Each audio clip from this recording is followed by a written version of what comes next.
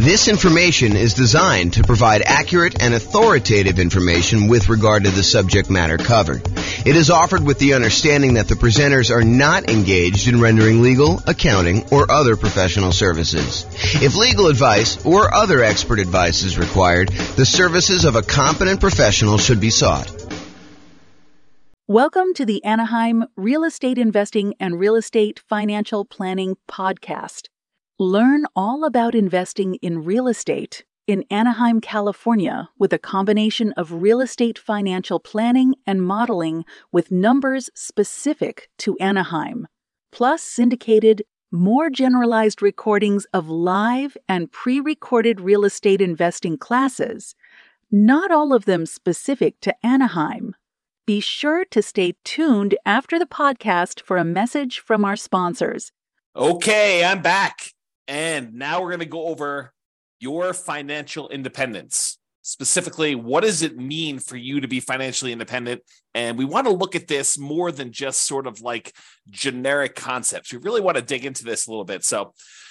And then specifically what we'll do once you kind of get a gauge of what it means for you to be financially independent is, does buying this property, because remember, this is coaching for you to be able to buy a property in the next 90 days that moves you toward being more financially independent, toward your goal of financial independence while prices are high, interest rates are high, and rents are lagging. So does buying this property move you closer to financial independence? We need to look at what financial independence is mathematically for you. So let's define it so that we can answer this question. So this is financial independence. And I like to think of financial independence as having 5 parts. And if you want to simplify it even more, it's really 3 parts. And then one of them is really 3 things. Okay. So if you want to think about it that way. So what it is number one, because we're talking primarily about real estate and rental real estate, it is the net positive cash flow from rental properties. That means you take all the income from your rental properties, the rent, and any other income you might have, minus all of your expenses, including vacancy, principal and interest on the loan, taxes, insurance, private mortgage insurance if you've got PMI, maintenance, management, all of the expenses on the property get subtracted out. And whatever is left over net after all of that is what your income is that counts toward you being financially independent. Okay. So that's net positive cash flow from rental properties. The second thing is any invested assets you have, not counting the real estate. We do not count the equity in the real estate twice. That already got counted when you had the net positive cash flow from rental properties. So any other invested assets you have, things that you have invested in things like stocks or bonds, or if you're doing hard money loans where you are the person lending the money, that is another asset that we consider to be invested assets. Things like that. You have invested assets times whatever your defined safe withdrawal rate is. So if you believe in the 4% rule, which is a rule that was kind of made famous by the Trinity study, where they talk about what percentage of the amount of assets you have invested in stocks and bonds could you, in quote, safely withdraw from your portfolio and not likely run out of money. So what's the amount you could safely withdraw? It's a safe withdrawal rate. So some people will use 4%, some people will use 3%, some people use 5%. It's whatever you feel comfortable with as far as that number goes. But that's the number 2 source of money for financial independence. So all other invested assets like stocks, bonds, or loans you have as a lender times your yearly safe withdrawal rate, that's number 2. Then the other 3 are all different sources of passive income. And they are, number 1, Social Security. So any Social Security that you're receiving, any annuities. If you went and you bought an annuity is money you give to an insurance company that they pay out. This is the layman's term, by the way, layman's definition. So any money you invest with an insurance company, you usually buy a lump sum amount, and then they pay you out a certain amount each year or each month based on how much you invested with them. And usually it's for your lifetime or you and your spouse's lifetime or something complex like that. I'm not going to go into a ton of details, but that's number 2 source of passive income, annuities. And number 3 is pensions. So all 5 again, net positive cash flow from rental properties, any invested assets you have times your safe withdrawal rate, and then the 3 sources of passive income, Social Security, annuities, or pensions. The sum of all of those must exceed your expenses in order for you to be financially independent. So if you think about it, you say to yourself, okay, I'm living on $2,000 a month, $5,000 a month, $10,000 a month, $100,000 a month, whatever your expenses are for you to kind of support yourself and whatever lifestyle you've defined for yourself when you are financially independent, when you no longer have to work. If all of the sources of income, net positive cash flow, invested assets times safe withdrawal rate, all three sources of passive income, when that exceeds the amount of money you need to live on, then you are considered financially independent. Okay, so now that we know that, what we have to think about is, what does that look like for us when we are retired, when we are financially independent, we stop working? What assets will we have in place? And I'll get to that here in a second on another slide, but that's where we're headed with this. We're going to want to say, does buying this property contribute toward those goals? Is the property I'm thinking about buying, do I want to hold on to that? Do I want to own that at some point in the future where I am financially independent? Or am I using it as like a intermediate short-term asset that I'm going to hold for a period of time, and then I'm going to sell it off, or I'm going to do a cash out refinance, or I'm going to do something with it in order to use the proceeds, the return from that, because it can affect what we focus on. If you're going to hold it long term and have it be providing net positive cash flow from your rental properties as your source of income, then having maximized your cash flow in that property is probably pretty important. But if you're really saying, look, I'm only going to hold this thing for 1, 2, 3, 4 years, 5 years until I actually sell it, then I'm going to take the proceeds and pay off other rental properties. I'm going to take the proceeds and I'm going to go buy annuities. I'm going to take the proceeds and I'm going to invest in stocks or bonds or whatever I'm going to do. If I'm going to do that, then maybe cash flow is not the most important thing you should be focusing on. And maybe buying a property at a discount, getting a big chunk of equity, and then focusing on properties that are likely to go up in value, some type of either forced appreciation or organic or natural appreciation, the tendency for property values to kind of increase over time, those can become much more important drivers of your overall return if you plan on selling it. So really, the thinking is, we're talking about buying a property in the next 90 days that moves you toward financial independence. That may be cash flow. And I think for a lot of folks it is, but not everybody. And so we'll talk about that in a little bit more detail. A couple of clarifications on this financial independence concept, though, before we move on. I think I mentioned this a second ago, but equity in your properties or any equity you have in businesses is already accounted for in cash flow. So you can't double dip. You can't say, I've got $1 million in stocks and I've got $1 million in equity in my properties and I'm getting $5,000 a month in positive cash flow. No. You can't use the equity in the properties. You're already counting that as the cash flow on the properties. So in other words, another way of thinking about this is the cash flow you're getting on your properties is the return on equity. If you think about it that way, it's the return you're getting on the equity you have in your properties. Now, the $1 million you have in stocks or bonds or some other type of investment, not the equity in your properties, that counts times your safe withdrawal rate. You can use that to kind of sum those up. You can't count the equity in properties or businesses, in my opinion, twice for your safe withdrawal rate, okay? Any payments on loans you've made, so if you're the lender, if you're being a hard money lender and people are coming to you and they're borrowing money from you and you're loaning them money so they can go buy fix and flips and you're getting 6, 7, 8, 9, 10, 12, 15% return, whatever it is, 18% return on your money, then that is not, you can't count the 12% you're getting on that. You don't do it that way. You count the loans as part of your overall invested portfolio, and you use that safe withdrawal rate on that money. So even if you're earning 10, 12, 15%, whatever it is on making these hard money loans, you're still using the 3, 4, 5% safe withdrawal rate number in order to determine how that counts towards you being financially independent.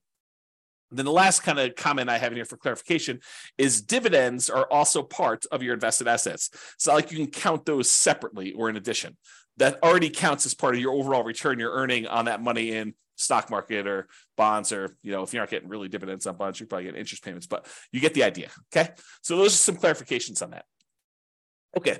So now that we've kind of talked about what the definition of financial independence is, I'm going to step back and we're going to talk about two different kind of parallel paths. One is what I call phases of financial independence. It kind of tells you what phase you're in on your journey to becoming fully financially independent. And then I have stages. And the stages I borrowed from, I think it's, what is the name of the website? I haven't linked that here. I'll tell you what it is in a second. The phases of financial independence, though, is sort of like my concept. The other ones are ones we got from the internet, and I'll show you where those are. I think it's Wallet Burst, if I'm not mistaken. So, okay, so phases of financial independence. financial independence phase one. This is when you are working toward having the absolute minimum you need to consider yourself financially independent. If you say to yourself, okay, if everything got really, really ugly and I had to quit my job because I just couldn't stand it anymore, or I lost my job, how much would I need in order to live at the bare minimum level? This is sort of like, you're not doing all the vacations you want to do. This is sort of like, just barely getting by with how much you need for food and clothing and insurance and taxes and all the other stuff you need, but just the bare minimum to kind of scrape by. That's minimal financial independence, what I might call the minimum target monthly income in retirement. That's sort of the way I think about it. It's like, how much at a minimum would you need monthly in order to live your kind of just scrape by? What some people might call like lean financial independence, retire early.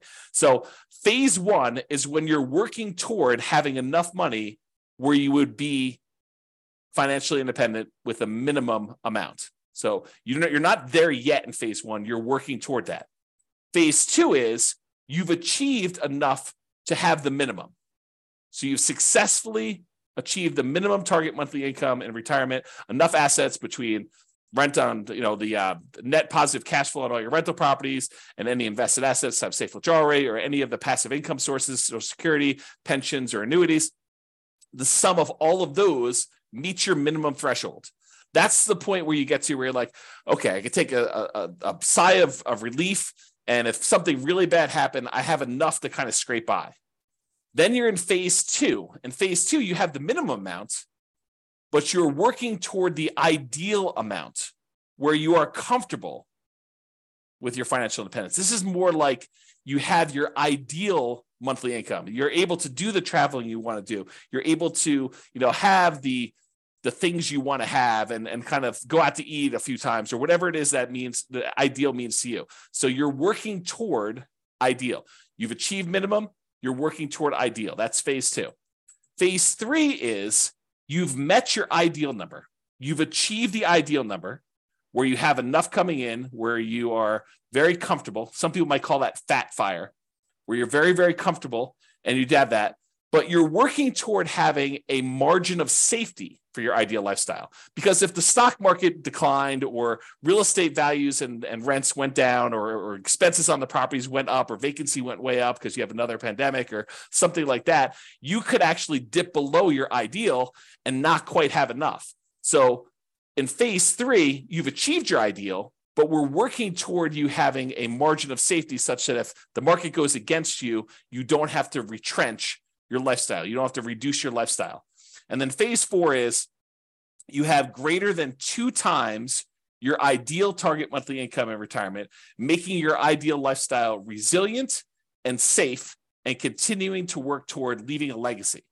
In my opinion, and you can do whatever you want with your money, but in my opinion, you want to get to the point where you have 2 times your ideal. And then after that, you can give away anything you want above that. But 2 times sets you up so that you are resilient and safe in case something happens and the market goes against you, where you can still maintain your existing ideal lifestyle. Okay. So those are the phases. Phase 1, you're working toward your minimum. Phase 2, you've achieved your minimum. You're working towards your ideal. Phase 3, you've actually achieved your ideal, but you're working toward becoming safe. And phase 4, where you're working on leaving a legacy because you have 2 times your ideal coming in. Okay, so those are the phases of financial independence. You might hear me talk about those. So I wanted to go over them so that you kind of understand where we're coming from with those concepts. Now, so WalletBurst has their own kind of stages of financial independence, and you kind of will see these written around the internet. I don't know if they came up with this, but they did a really nice visual, and so I'll show you what it is. So these are the sort of like the stages or the milestones on your financial independence journey. So a lot of folks, they start off with negative net worth. They have more debts than they have assets. They've got student loans, or they have negative equity in their property, or whatever it is that they have there. They start off with negative net worth. So that's sort of the baseline stage. Eventually, you get back to 0 net worth. So that's an achievement from having negative net worth, where your liabilities are worth more than your assets, is where you have negative net worth. 0 is where your assets and your liabilities are at least even, and And that's kind of where you are. Some people will not have negative net worth. They'll kind of not fall into the trap of having, student loans or whatever it is coming out of college, and they'll start with zero net worth. So zero net worth is where you're break even. Then the next stage is where they have saved up an emergency fund. So not only do you have a zero net worth, but now you have a little bit of money set aside, whether that's $1,000 or $5,000 or $10,000 or 6 months. It's whatever you decide your emergency fund is, but that's the next stage in this milestone on your financial independence journey. After that, you have Coast Fire. Coast Fire is where you have enough money set aside that if you didn't add another penny at all, you would be able to retire at whatever your ideal age is, whether that's 55, 65, whatever your number is, okay? But when you're at Coast Fire, when you've achieved Coast Fire, you have enough assets, rental properties, stuff invested in stocks or bonds or whatever it is, you have the safe withdrawal rate, all the passive income stuff, all those combined, such that if you just let them grow for the next 5, 10, 15, 20, whatever number of time it is until you're at your point where you want to be financially independent. If you just let the current assets you have grow, you would be financially independent. That's what Coast Fire is, because you can kind of coast into financial independence, retire early based on the assets you already have. You don't need to save anymore. It's another way of me saying that, okay? So then you could just live off of whatever you have coming in from your job. So you no longer have to, be working a really high-end job in order to have all this income coming in. If you want to simplify your life and go work at someplace with less stress or that you would enjoy more, you know that you have enough assets so that if you just spent the money you earned, the assets would eventually grow and they'd be able to provide you with financial independence. You're not spending any of the proceeds from your investments with Coast Fire, but if you just left them alone, they would eventually grow and lead you to financial independence. That's Coast Fire. Barista Fire is where you have some assets, and combined with the amount of money you're getting from some of your investments, you can supplement it with a part-time job or a job that you really love doing that's not really a high income earning job, or maybe it is high income, it doesn't matter, but you're doing some work and you have some assets, some of your financial independence assets that are throwing off some money, and you're living on some of those. So it's a combination of you're living on some of the investments and you're getting some from your job. That's Barista Fire. It's like you work at Starbucks part-time for health insurance and to get 20 hours a week or whatever it is you want to do there, as an example. Okay, so that's Barista Fire. Lean Fire is where you have enough that you could live that minimum target monthly income and retirement number, that minimum number. So you're able to just scrape by. You have enough assets where you don't even need to work as a barista anymore. You could sort of get by. Then regular Fire, sort of a arbitrary definition, but you're able to live and be financially independent there, versus Fat Fire, where you have more than enough where you can live your ideal lifestyle. So that's sort of the stages of financial independence or milestones on your financial independence journey.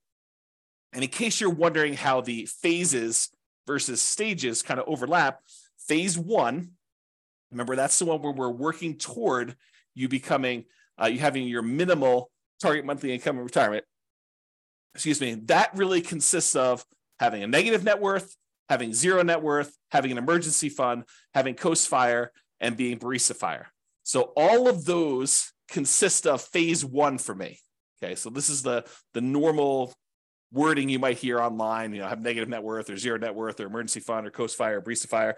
That's really what I would refer to as phase 1. You're working toward having that minimum or lean. Then phase 2 is you've achieved lean fire. So that's kind of where it is there. And you're working toward ideal fire. You're working toward fat fire. So phase 2 for me consists of lean fire and regular fire. Phase 3 consists of safe fire, which is what phase 3 is for me. That's fat fire in the normal kind of like nomenclature. And fat fire is when you have more than enough, you're living your ideal lifestyle. And then I also throw in phase 4 there as well, where you're working on leaving a legacy. You have more than 2 times your ideal, and it's much safer because the market can go down and you're not going to have to give up any of your ideal lifestyle in order to continue living at that level. Okay. So those are the different phases and also different stages for financial independence. Okay. So earlier, I talked about this idea of the financial independence budget. You want to know, I think you want to know 3 things. Okay. I think you want to know what your budget looks like now, what your expenses to live now are, and what your ability to save is now, what your financial independence budget looks like when you have just enough, that minimum target monthly income retirement in order to just scrape by. And then I think you also want to know what it would look like when you hit your ideal. So I think you really want to have 3 budgets. You want to have a budget for now. And then how does that look different if you had to cut back, scale back, and you no longer had a job, or you no longer wanted to work at your job and you wanted to live off your investments? What would your budget look like for that minimum one? And then what would your budget look like if you were living your ideal lifestyle? So it's kind of like those 3 different things we've got there. So we want to look at all of those to find out what your numbers are. And then once you have your numbers, we understand what your expenses are for each one of those. Then I think, in my opinion, you want to know what investments you need to support you at each of those levels. So right now you can write out whatever investments you have, right? That's your current budget. But eventually you want to get to that point where you're at your minimum target monthly income retirement, that kind of minimum you need. And then what investments do you think you would have at that point? How many rentals would you have? Are they free and clear? How much money in cash flow are they producing? How much is property 1 producing? How much is property 2 producing? How much is property 3 producing? How much is property 7 producing? However many you have. How much money do you have invested in stocks or bonds? What's the allocation mix? Do you have 50% in stocks, 50% in bonds? What percentage do you have in each? And then what's your safe withdrawal rate number for that? How much money do you think you'll get for Social Security? And when does that start? How much money are you getting from your annuities? Or how much money do you have for a pension? Not everyone has a pension, but how much money are you getting from each of those different sources so that you can see when I am at my minimum target monthly income in retirement, when I'm at that kind of lean fire number, what does my expense budget, my budget of expenses look like? And then what do my assets look like that will support me there? Then once you have that, and you do the same thing for ideal, right? You go look at whatever your ideal one is, you say, what assets would I have for each one of those? But once you get to that point, okay, I think when I get to my minimum target monthly income, I'm going to have 3 free and clear properties and $500,000 in stocks and bonds in whatever split I've got, 80-20 with 80% being in stocks, or whatever makes sense for you times your safe withdrawal rate. I'm going to have a little bit coming in from Social Security, but that's not going to start until I'm age, whatever it is, 65. And then I don't have any annuities and I don't have any pension. It's a probably pretty common sort of setup. You've got some real estate, you got some money invested in stocks and bonds, and then you've got, nothing in maybe a little in Social Security from your job, but probably not a pension, probably not any annuities, or maybe a different. So you go look at whatever you would need for that. And then you say, okay, where am I short? Right now I've got 2 rental properties, or I've got 6, but their cash flow is really poor. It's $100 or $200 a month when I really need to have $3,000 a month produced by these things. So I need to get to the point where I've got 6 now, but I need 3 and free and clear. And so the plan will be, which ones are you keeping, or are you going to sell all 6 and buy 3 new ones? You need to know, which ones are the ones that I'm going to pay off, and which ones am I using as sort of like rocket boosters to get me to the point where I could take the money, the proceeds from the ones that I've gained some equity in because the property value has gone up and I paid down the loan. I'm going to take that, pay all the expenses on selling it, take that money and pay off the ones that I have there in order to get to the point where it's my minimum target monthly income or my ideal. So really what you're looking to do is you're looking to determine what's your budget now, what's your budget when you're at that minimum target monthly income or lean fire, what's that budget when you're at your ideal target monthly income in retirement or fat fire, and what are the assets, what's the financial independence assets distribution, the allocation you have for each of those levels. What is it right now? What will it be when you're at that minimum? And what will it be when you're at that ideal? And you want to plan for that. Then the question to ask is, does the property I'm looking to buy right now move me toward that goal? If you're at, you're working toward your minimum, does it get me closer to that minimum target monthly income retirement? Is the property I'm buying one that I'm going to use as a rocket booster to pay off other properties because I'm not going to keep this to be free and clear? Or is this one of the ones that I want to ultimately pay off and keep long-term? It's kind of, what are you thinking with that property? What is it going to be for you? So that's what you want to be thinking about. And you want to do the same for ideal. Okay. And to help you, I've got a ultimate financial independence retire early budget. And it really is 3 budgets in one. It's got your current list of all your expenses, your minimum, that's your minimum target monthly income, your ideal. And then at the end, it will allow you to put in kind of your current annuity, Social Security, pensions, and net rental property cash flow. And it will tell you how much you need in stocks and bonds at whatever safe withdrawal rate you put in order to make up the difference In some cases, it's zero because you're already there, right? And then it will do the same for your current, your minimum, and your ideal. And I probably will do a whole separate video walking you through how to use this budget. But your homework is to do the budget because you want to know, where am I now? What's my minimum? What's my ideal? And then does buying this new property move me toward that goal? Because one of the worst things we could do, maybe it's not the worst thing we do, but it's up there. One of the worst things we could do is we could buy a property that doesn't actually move us toward our goal. Maybe it's a property that cash flows, but maybe we don't need cash flow right now. Maybe what we really need to do is be paying off this other property. And maybe we shouldn't be focusing just in on cash flow if we can get an overall return higher if we look at all of the other aspects and not just focus on cash flow. Just as an example, imagine you're in a market where you have really good cash flow. Let's call it $200 a month on a reasonable down payment. But you could go invest in a different property where, and that market where you have $200 a month in cash flow does not appreciate. It's a market that historically has seen very low or no appreciation. You only are getting cash flow on that property and some maybe debt pay down and some depreciation, but you're not really getting appreciation at all. The tendency of property values to go up. Okay. So you're not really seeing that. Or you can go to another market where maybe that has break-even cash flow or $50 a month positive cash flow, something that's much smaller, but the overall return is much greater because you're seeing appreciation. Maybe you're able to even buy it at a discount and capture $10,000, $20,000, $30,000 or whatever it is that you're able to buy it at a big discount. And that could make up for a lot of positive cash flow, especially if you have a really short time horizon. Okay. So I'm just having you start to think about this as we go. And if you need coaching and help on this, that's what we're here for. That's why it's a coaching program and not just a class, a course, right? So if you need help with that, that's what we're going to be discussing in the things if you need help with it. So the idea though is to look at your property and decide, does this move me toward financial independence, my specific financial independence, your definition, or does it not? And so that's what we're thinking about. And we'll have to do another class and go over this budget and stuff. Okay. So this is a visual from Financial Independence Retire Early Belgium. And I like it. So I'm just going to share it with you because it's a pretty good visual of what's going on here. So they really have you showing you like what's going on today and over time what's happening here. And they have the steps numbered 1 through, I guess, 6 here. And I'll just walk you through. So right now it shows you how much income you have coming in from your work. That's this blue bar. And your income exceeds your expenses. So your expenses are this kind of like yellow bar here. And what they want you to do in step 1 is reduce your expenses. And they want you to reduce your expenses so that you can increase your savings rate. Okay. So step 1 is reduce your expenses to increase this difference between how much you're bringing in and what your expenses are on it. And if you do that, then your expenses go down here and the amount you can save actually increases.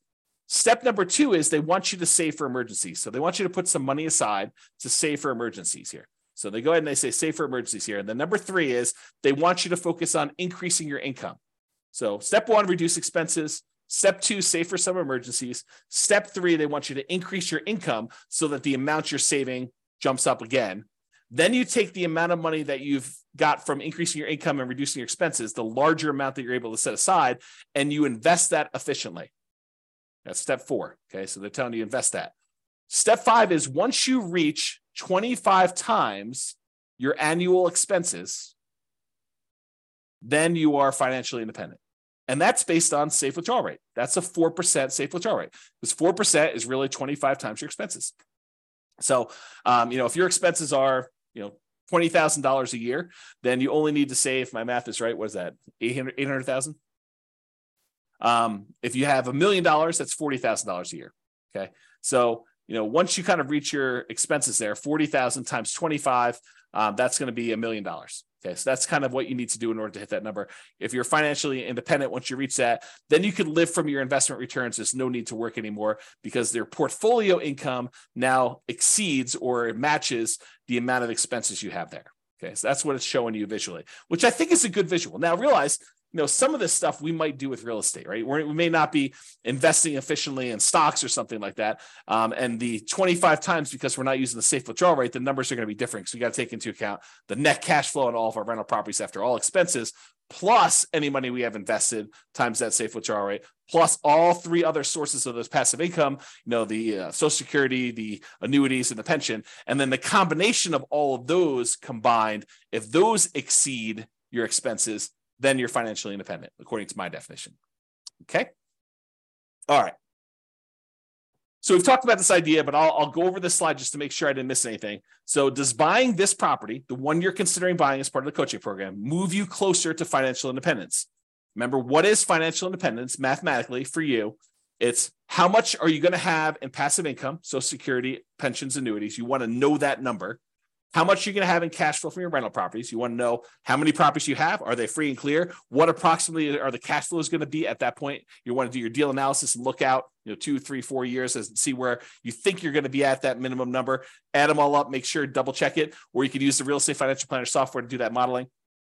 So you add up the passive income, Social Security, pensions, annuities, the cash flow from rental properties, and any of those invested assets times your safe withdrawal rate. You sum all of those up and you find out exactly what the distribution of your assets are when you are financially independent to find out if buying this property moves you closer to fulfilling that particular vision of your future. You need to have the vision of your future. Then you need to actually make it real by doing things today that will be there for you.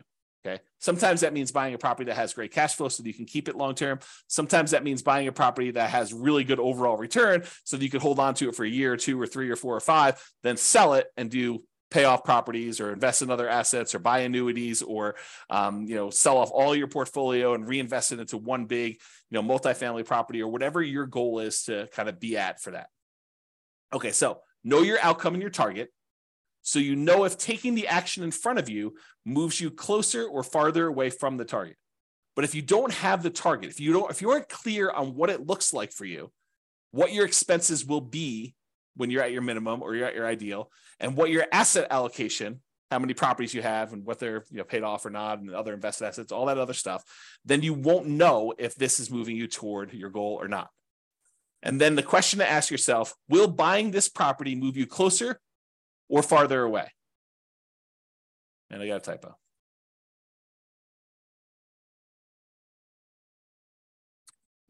Or farther away. Okay, resuming. Okay. And if it's going to be farther away, should you wait? Should you wait for a better deal? And I'll do this analysis again. I'll do another special module probably once I get through the core 20 modules where I show you what the impact of waiting is. And I'll do the extreme waiting. I'll do the waiting of you save up money and buy properties all cash. Okay. And we'll show you what the penalty is for waiting. For most of you, it's not as bad as you think. And so waiting is not a bad thing to do. If it makes sense for you to kind of like save up a little bit more, then that's not the worst thing in the world. It doesn't penalize you as much as you might think. And I'll show you exact numbers on that. Okay. And rarely in life is something a straight line. Usually there's zigging and zagging. You may be acquiring more properties than you need with the expectation of, higher than stock market rates of return when you're investing in these properties because you're actively managing them. And then you're able to eventually sell some of those properties off and pay off others, or convert the proceeds to investing something other than real estate, like stocks or bonds or whatever else you're investing in, or annuities, and then live off the safe withdrawal rate or the annuities or whatever else you're investing in. So a lot of times it's not straight line where you're buying a property and you're immediately paying that thing off. In fact, we'll do math and I'll show you which one's faster and safer, because we'll look at the measures of risk as well in the coaching. So we'll look at and say, look, if you do it this way, you're getting this return by paying off your debt, which is usually the return. The return you're getting is the interest rate on your mortgage, which when you have a 7% mortgage isn't probably the worst thing in the world to pay off. But if you've got a 3% or 4% mortgage, maybe that's not the one you want to pay off. If you can invest in something else and get higher than a 3 or 4% return, especially if it's a very solid, very likely return. Okay. So your intentions, your desires, and your plan can and probably will change over time. So we're taking a snapshot today of your best guess as to what you think it'll be when you get to your minimum. But a year from now, when you have more numbers, you have better numbers, you're like, okay, well, now my properties went up a lot faster than I thought. I got a lot more equity than I thought. And maybe my cash flow is better than I thought or worse than I thought. do I need to adjust my plan? Do I want to have more free and clear properties or less free and clear properties? Or maybe my expenses increased a lot faster than what I thought inflation was going to be.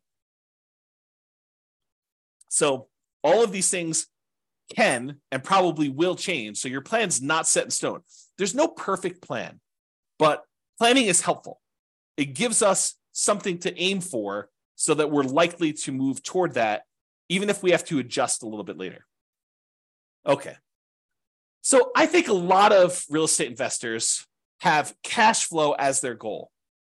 They're really focused in on cash flow, cash flow, cash flow. That's the only return I'm looking at, because historically, and probably until you've seen my definition of what financial independence is and better understood that, and you'll understand a lot better as we do more examples and stuff. But most of them are focusing on that because they only think about, the positive cash flow part of the return they have on that kind of like triangle, the star rather. So they look at it and they're like, hey, look, I'm getting this cash flow part of it. That's the only one I'm focused on. So I really need to focus on positive cash flow when I'm buying these properties. But realize that's not the only solution. Sometimes we want to take a property that we're buying that's going to give us a really good chunk of money that we could then use to pay off another property, or we could use to invest in stocks or bonds or whatever it is, and then live off that safe withdrawal rate, or use it as a down payment to buy an even bigger property or something like that. So a lot of investors are focused on that cash flow when that's only one of the ways to get there. And sometimes it's the hardest way to get there. And we'll look at a lot of examples as we dig into this and during the coaching stuff together, but that's really the thinking, okay? So cash flow isn't everything. Passive income from Social Security, pensions, annuities, the net cash flow from rentals, and then that yearly safe withdrawal rate are all 3 or 5, depending if you think of the passive income as 3 different things or you think of it as one, but they're all different ways to get you to financial independence. So it doesn't have to be cash flow. In fact, sometimes it's better to not do cash flow. Cash flow is great. And if we can optimize for it, which we will spend a lot of time going and optimizing, but sometimes you want to make that trade-off of, okay, I could get $200 a month positive cash flow, putting this amount down, or I could go ahead and buy this other property and I'm going to get a much higher overall return. And it's probably better to do that based on where I'm going with my plan for financial independence of wanting free and clear properties, or wanting some properties that have great cash flow, and then also having some assets outside of real estate. Okay. So we will go into ridiculous detail on how to improve cash flow. So just stick it out for now. But cash flow isn't the only reason to invest in real estate. 2 significant examples come to mind. You may want to build up an asset base and then improve cash flow by converting to free and clear rental property. So if you ever read the old book by Robert Allen, it's called Creating Wealth. And in that model, he basically talked about buying, and it's been a long time since I read the book, but I'll give you my memory version of the book. And of course, if it's different, then the book is the book, right? I mean, if I tell you the story slightly wrong, but I'll get the basic idea. I think what he told you to do is go buy 2 properties a year for 10 years. And you'd have 20 properties at the end of 10 years. And you could go take half of them at that point, 10 of the properties, sell them, use the proceeds to pay off the other 10 that you kept, and they would then be free and clear, and you'd have great cash flow on those. Okay, so that was his model. Buy 2 properties a year for 10 years, 20 properties total, sell off half of them, pay off the 10 that you kept, and you'll be able to do that. So that could be a strategy. And in that strategy, having the short-term cash flow isn't all that important. Okay, it can be important depending on what your goal is, but it wasn't all that important in that particular plan. Okay, so you could then buy a bunch of properties and then naturally pay off properties with cash flow. Any extra cash flow you're getting, you're really using to pay down the debt on them to get them free and clear as fast as you can. Or you take the extra cash flow you've got on the properties and you invest it in something else, stocks or bonds or whatever, let that grow at 6, 7, 8, 9, 10%, whatever you're able to get in the stock market, that you feel comfortable with. And then you could take the proceeds from that and use that to pay off 3 or 4 or 5% mortgages that you have saved up. And if you're getting a higher return on keeping the money invested in the stock market, then it's actually faster to keep the money invested in the stock market until you have enough to completely pay off the mortgage than to take the money, pay off the mortgage at 3 or 4 or 5, 6%, when you could be earning 6, 7, 8, 9, 10%, whatever it is that you're able to earn on the other investments that are not real estate. Okay. So some thoughts there. Or you may want to grow your assets with real estate, then convert those assets to annuities or yearly safe withdrawal rate on invested assets. We talked about that idea. You want to go and say, okay, I'm going to buy 10 properties over the next 10 years. So I'm going to move into each one, live there for a year as a nomad, and then, put low down, 5% down, buy a property, convert that to a rental, and repeat that process until I have 10 rentals that I put 5% down on each. And then at the end of that, I'm going to take all of them and I'm going to sell them off, take the big chunk of money that I have accumulated from the property values going up and the loans being paid down and whatever little cash flow I had, if any, by doing that strategy, and take that big lump sum of money, invest it in the stock market and bonds, and live off that as a safe withdrawal rate, or take that big chunk of money and buy yourself annuities so that you have an insurance product that you have longevity with, and you're not going to run out of money by having your money invested as annuity, because that's for your life, the duration of your lifetime. Okay. All right. So let's now talk about why building up your assets and why the first $100,000 is the hardest to acquire. And then we're going to return to real estate for building up your asset base. So I'm going to kind of diverge for a second, talk about why the first $100,000 is the hardest. And we'll go into detail on that, and then we'll return to real estate. So first 100K is the hardest. So Charlie Munger, who is Warren Buffett's partner, there's a quote from Janet Lowe in Damn Right, Behind the Scenes with Berkshire Hathaway billionaire Charlie Munger. So here's the quote. Charlie Munger has said that accumulating the first $100,000 from a standing start with no seed money is the most difficult part of building wealth. This is me commenting now. So he's basically telling you that first $100,000 that you take the time to acquire is the absolute most difficult part of building wealth. You got to do the first one. In a lot of cases, buying that first owner-occupant property with nothing down, or 3% down, or 3.5% down FHA, or 5% down conventional loan, moving in there, living there for a year or two, and then converting that one to a rental when you finally saved up to buy the next property with nothing down again, do a VA or USDA loan if you hadn't done one before, or saving up 3% down and doing your your conventional loan, or doing 3.5% down FHA to buy a single family home or a duplex or a triplex or a fourplex, and kind of repeating this process until you get to the point where you've now got $100,000 in equity. You need to do whatever it takes in order to get there. That's what he's basically telling you. And he's talking about stocks, but I've converted it to real estate for you. Okay. I'm going to continue with the quote. Making the first million was the next big hurdle. So all the kind of math we're going to talk about here about earning your first 100K and then using that to kind of build up to $1 million, that applies when you get to $1 million and you're trying to grow to 2 million or 3 million or 4 million or 5 million or 10 million or whatever your number is there. Okay. So to continue with the quote, to do that, a person must consistently underspend his income. You need to be saving money. And I'll continue with the quote. Getting wealthy, he explains, is like rolling a snowball. It helps to start on the top of a long hill, start early, and try to roll that snowball for a very long time. The longer you have where you're investing and you've got this money working for you, the better off you're going to be. Okay. So here's another quote from Charlie Munger. Same idea though. The first 100,000 is a bitch, but you got to do it. I don't care what you have to do. If it means walking everywhere and not eating anything that wasn't purchased with a coupon, find a way to get your hands on $100,000. After that, you can ease off the gas a little bit. Okay. So do whatever it takes in order to get that kind of lump sum, that seed capital of $100,000, to be able to start from there, and then you can kind of grow it.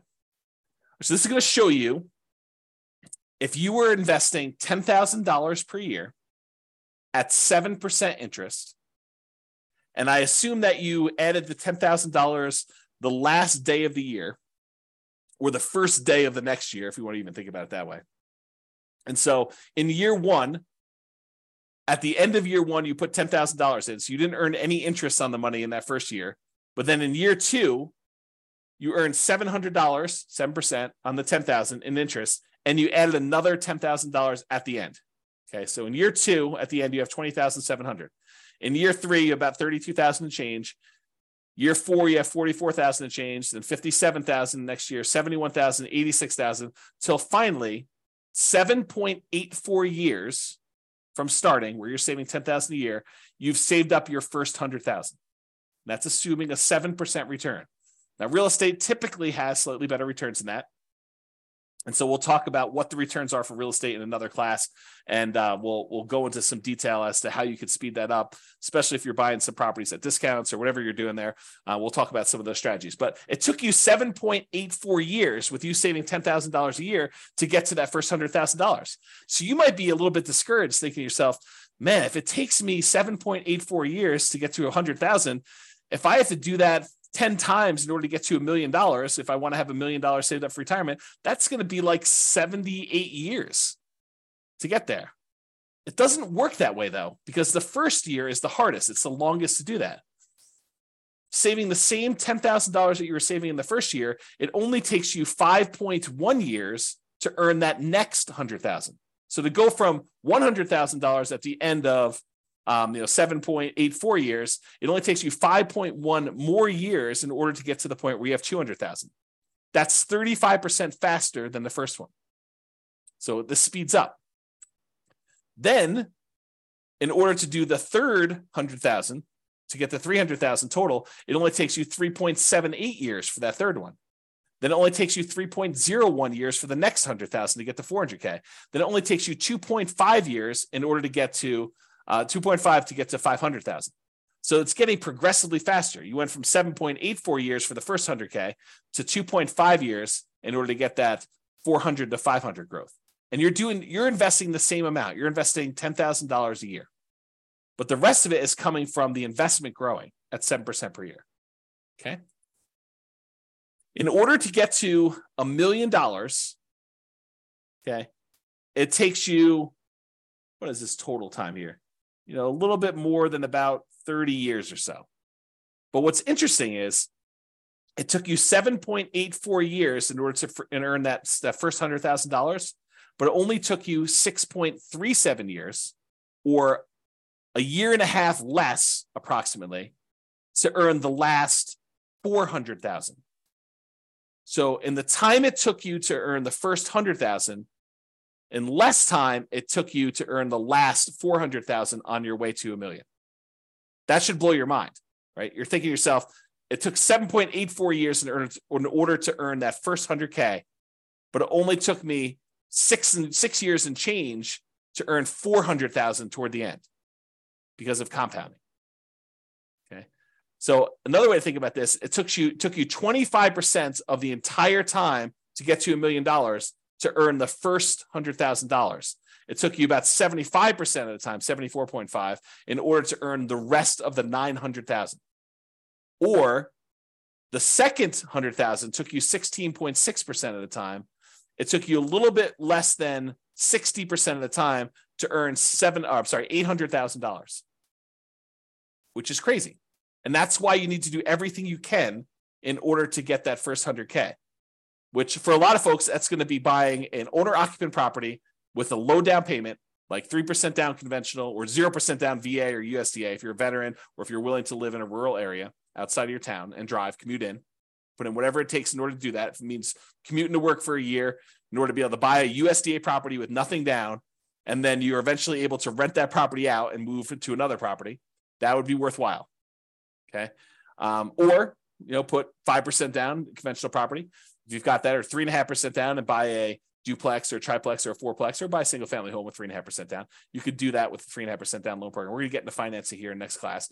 Or you just go ahead and buy, traditional 20% down payments if you've got those, 15% down payment if you're willing to do PMI, 25% down if you want to improve your interest rate, which we'll talk about all these strategies when we get to financing. Okay. All right. So that was all using 7% return on your money, but leveraged real estate's probably not 7% per year. Now it could be less, but it's usually higher than 7% when you account for all of the different areas of return, which we're going to talk about in the return quadrants module. You have appreciation, the tendency for property values to go up over time. You've got that cash flow number, which is your net of all your expenses on your property, any income you've got coming in, including rent, minus vacancy, taxes, insurance, maintenance, management, all that stuff. And in some cases, that will be negative, but the overall return might still be positive because appreciation and the other returns are still big enough that they overcome the negative cash flow. You have debt pay down as another area of return. So the amount of money you're earning by paying down how much you owe in the loan each month, if you've got an amortizing loan. which we're going to go over all this detail in the modules, but it's kind of a preview. And then depreciation, the tax benefits of owning the rental property. When you take into account all those returns, plus the return from reserves, which we didn't really talk about here, then you'll be able to see that that's probably greater than 7% overall, especially if you're leveraged. Okay. And especially if you acquire an owner-occupant property, one you're going to move into with little or nothing down. You put very little down, the returns get crazy because the return is a small number. The return is large on the small amount that you put down, with 0% down or 3% down or 3.5% down. The returns just get out of whack, crazy good. And maybe even convert it to a rental after living in it for a year using the nomad strategy, which is nomad strategy is that buying a property as an owner occupant, living there for at least a year. It's a requirement of the lender that you live there for a year. And then after the year, you can convert it to a rental and you have very little money left in the deal.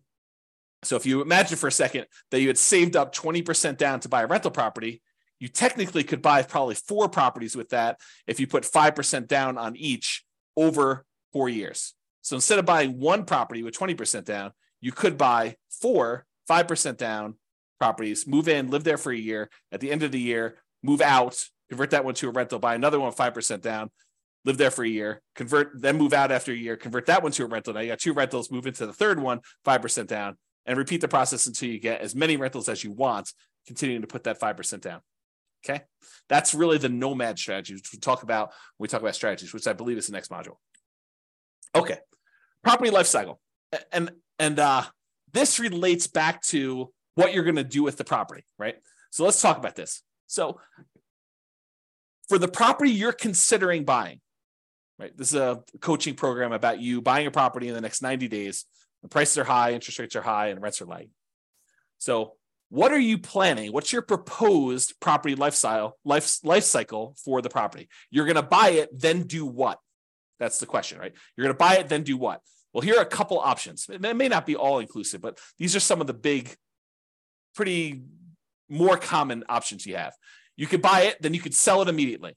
For example, let's say you want to flip a property to fund reinvestment or to pay off other properties. So you're like, look, I don't have a lot to put down, but I do have some money and I can go find a property that I could buy at a discount, put a little bit of sweat equity into it, fix it up, resell it, walk away with the down payment I had back, plus some profit on that, $10,000, $20,000, $30,000, whatever your number is in your marketplace that you're able to do for these flips. Then you take that money and you go and you reinvest it into something that you ultimately want to do. So you could buy this property with the intention of flipping it to then reinvest. Or maybe you're doing flips in order to pay off properties that you already own to get you to financial independence. You go look at your numbers, your budget, you say, look, I need 3 free and clear properties in order to be financially independent. And that's what I would like it to look like. I want free and clear properties with great cash flow. So now you're like, okay, well, if I'm going to go buy another property, maybe I buy a property that I'm going to make $10,000, $20,000, $30,000, $40,000, $50,000 by flipping it and use that money to pay off the properties you already own. Okay. So that could be what you do. Or maybe what you do is you flip properties, you keep the money that you made in profit to use on your next flip. So you have to borrow less money if you really want to, in order to do the flips, use some of your own money to be your source of funding for the flips. And then you kind of take the profits out again. And then eventually you have enough where you could pay off the entire mortgage in full. And then you do that in order to be financially independent. So you could look at it that way. So what's the proposed life cycle of the property you're buying now? Are you going to buy it, then sell it immediately? That's one option. Are you going to buy it now, then you're going to sell it within 5 years? And you're going to maybe do the same thing. You're going to fund either reinvestment by use as down payments for additional purchases, or maybe stocks or bonds, or whatever you're going to do, or pay off other properties with it. And what are you going to reinvest in? We talked about this: stocks, bonds, leverage up with real estate, use it to put another down payment and acquire additional properties with it. Maybe you want to deleverage real estate. Maybe you want to buy free and clear properties or do lower loan to value. You're like, hey, look, I'm having a hard time making properties cash flow, even with all the strategies we're talking about. Maybe it makes sense for me to, buy a property, sell it within 5 years, and then put 25% down as I acquire properties to get better cash flow, because I need that for whatever my financial independence goals are and my timeline. That's an option for you. Okay. Or if you're going to sell within 5 years, a lot of times we were doing that if you live in a property 2 out of the last 5 years, any gains you had on that property are zero. Capital gains you have on that property are zero, up to some limits. There's some limitations on that. Okay. Or maybe you're doing lease options where you're buying properties and you're immediately putting a tenant buyer in the property, and they've got a year or 2 or 3 in order to be able to buy the property from you at a pre-agreed upon price. And so maybe the strategy is you're buying these properties to get your profit out to then reinvest in other things. We'll talk about this strategy more in the future too. So another proposed property life cycle might be you buy it, then you sell to either optimize or achieve financial independence. So you buy it, and then at some point in the future, 5 years from now, 6 years from now, 10 years from now, 15 years from now, you sell all the properties that are extra that you can use the proceeds from to pay off the properties you're going to keep and have free and clear properties. So you sell when you can convert real estate into paid off free and clear properties. Or maybe you get to the point where you're like acquired a bunch of properties and 16 years in the future, you have enough equity in your properties such that after all the expenses of sale, you can sell all of them. And whatever you net after real estate commissions, closing costs, capital gains taxes, and depreciation recapture taxes, all the taxes on that, you can take the proceeds and then you can invest that in stocks, bonds at a safe withdrawal rate. You can eliminate all of the active headaches of having to manage properties, because it might be more work for you to manage properties, even if it's a better return. And you're like, look, in retirement, I really want to be completely done. I want to unplug and I just want to put my money in stocks, bonds, or annuities, or whatever I can do. And you're going to actually sell all your real estate and convert it to there. So you can do that calculation to find out when selling them all leads to that. Okay. Or maybe you sell to de-risk when you reach financial independence. So you're like, look, I don't want to have this additional leveraged risk of having real estate, so I can go ahead and sell and de-risk some when you hit financial independence. Or maybe your proposed life cycle for this particular property, your proposed property life cycle is you're going to buy it and you're going to keep it forever. You pay off the loan naturally over whatever the amortization period is, 30-year loan, you pay it off over there, and then you keep it for cash flow. Or you're going to keep it forever, you're going to invest in something else temporarily. So any proceeds you have from cash flow on this property, you're going to invest in stocks or whatever it is. And then once you have enough from investing in stocks, you're going to then pay off the loan as a lump sum. You know, that something else might be stocks, bonds, whatever it is you're doing. And maybe you want to focus on the lowest mortgage balance first, or maybe you want to focus on the highest interest rate first. It's really up to you. And we could talk about which one is faster and how to optimize that and how that affects risk when we talk about some measures of risk later on and some strategies there. Or maybe you want to pay off the loan faster with cash flow as you go. You know, that's not my favorite, and we'll talk about it why when we talk about risk and measuring risk and things of that nature. But some people would rather take, you know, I've got $200 extra in cash flow a month. I'm going to take that and I'm going to pay down my mortgage on that. So I have a lower mortgage balance and I have a lot of equity. We could talk about that and which loan you pay off first. If you decide to, if you got several properties, or you just taking the 200 you get on that property and paying off on that loan, or you taking all of the extra cash flow and dumping it onto one particular loan, whether that's the lowest balance one or the highest interest rate one. We could talk about all those different strategies in detail. But this is what you could do with the proposed life cycle of the property you're considering buying. Or maybe you keep it forever, and then eventually you do a rate and term refinance. So let's say when you bought it, you had a 7% interest rate, and now interest rates are back down to 5% or 4%. You can do a refinance where you actually change the interest rate from 7 to 5 or 4, whatever it is right then, and then you get an improved cash flow on that property. Or maybe the interest rate's the same, but you've paid down enough of the loan that if you pushed it out and made it a 30-year loan again, maybe you have 10 years left on the loan, but if you push it out, make it a 30-year loan at this point, that will also lower your payment. So you can lower your payment even if the interest rate doesn't go down later. And we can talk about that too. Okay. And that would improve cash flow. So you can think to yourself, okay, 11 years in the future, or 5 years in the future, or 3 years in the future, when I'm getting closer to be financially independent, there are things we can do to manipulate, to kind of optimize our portfolio in order to push us over the edge of achieving financial independence. Maybe if you just took a snapshot of where we were at that time without doing some action, it would not be financially independent. Okay. Or maybe you decide, I'm going to buy the property now, I'm going to keep it forever, but I'm going to do a cash out refinance. So maybe you get to the point where you paid off the property, and one of the strategies you have is you're going to take one property that's free and clear, and you're going to do a 75% cash out refinance where you get cash, you borrow money from that property, and you live off the cash.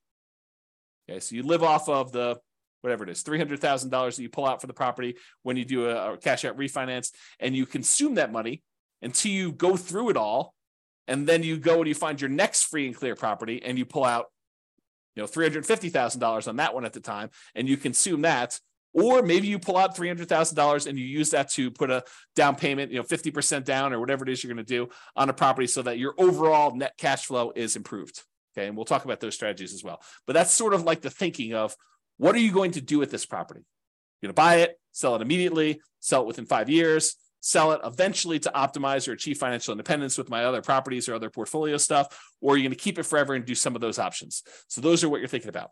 So why does this life cycle thing matter? Well, if you plan to ultimately sell the property, then the overall return, not just cash flow, but the overall return might matter more than just cash flow. And I gave you this example before, where if you're in a market, you can get $200 a month in cash flow, but the property's not going to appreciate.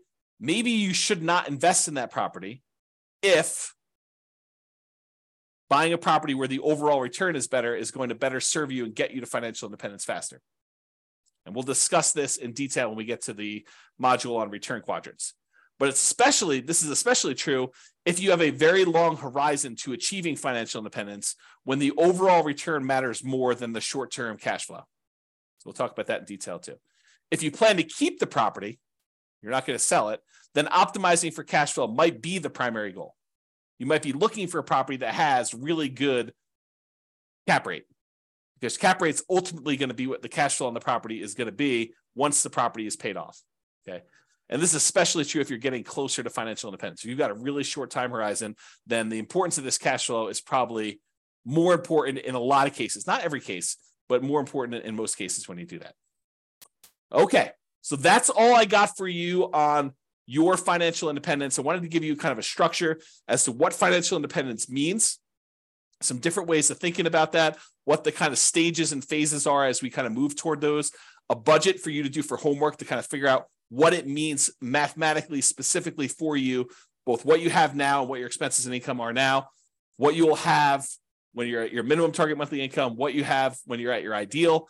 And then we kind of talked about some of this property life cycle stuff and kind of things you can think about related to that. And we talked about why 100K is really hard to do, but it's really important for you to do it to get that asset base growing so that you can then do things with your assets and manipulate them over time and kind of optimize your portfolio. All right, so that's all I got. Check out the next module. I think we're going to do real estate investing strategies next. And we'll go over a whole bunch of different strategies and talk about like what you're planning to do. And then we'll tie it back to, does it move you toward being closer to your goal of financial independence? And as we go through this, we'll start optimizing for cash flow. Bye-bye for now. With home prices up, mortgage interest rates up, and rents up, but not quite enough to counteract the higher prices and interest rates, cash flow on rental properties in Anaheim is harder than ever. Book a call with the Real Estate Financial Planner to apply our proprietary 88 strategies to improve cash flow on your rentals. See the show notes for a link to schedule your call and improve your cash flow today. If you're a real estate agent, lender, or professional in Anaheim that wants to help our real estate investor listeners, consider reaching out to learn about collaboration opportunities with this podcast. We'd love to add more value to our listeners by having you assist our investors buy, sell, and finance their real estate investments. See the show notes to schedule a call to discuss collaboration opportunities.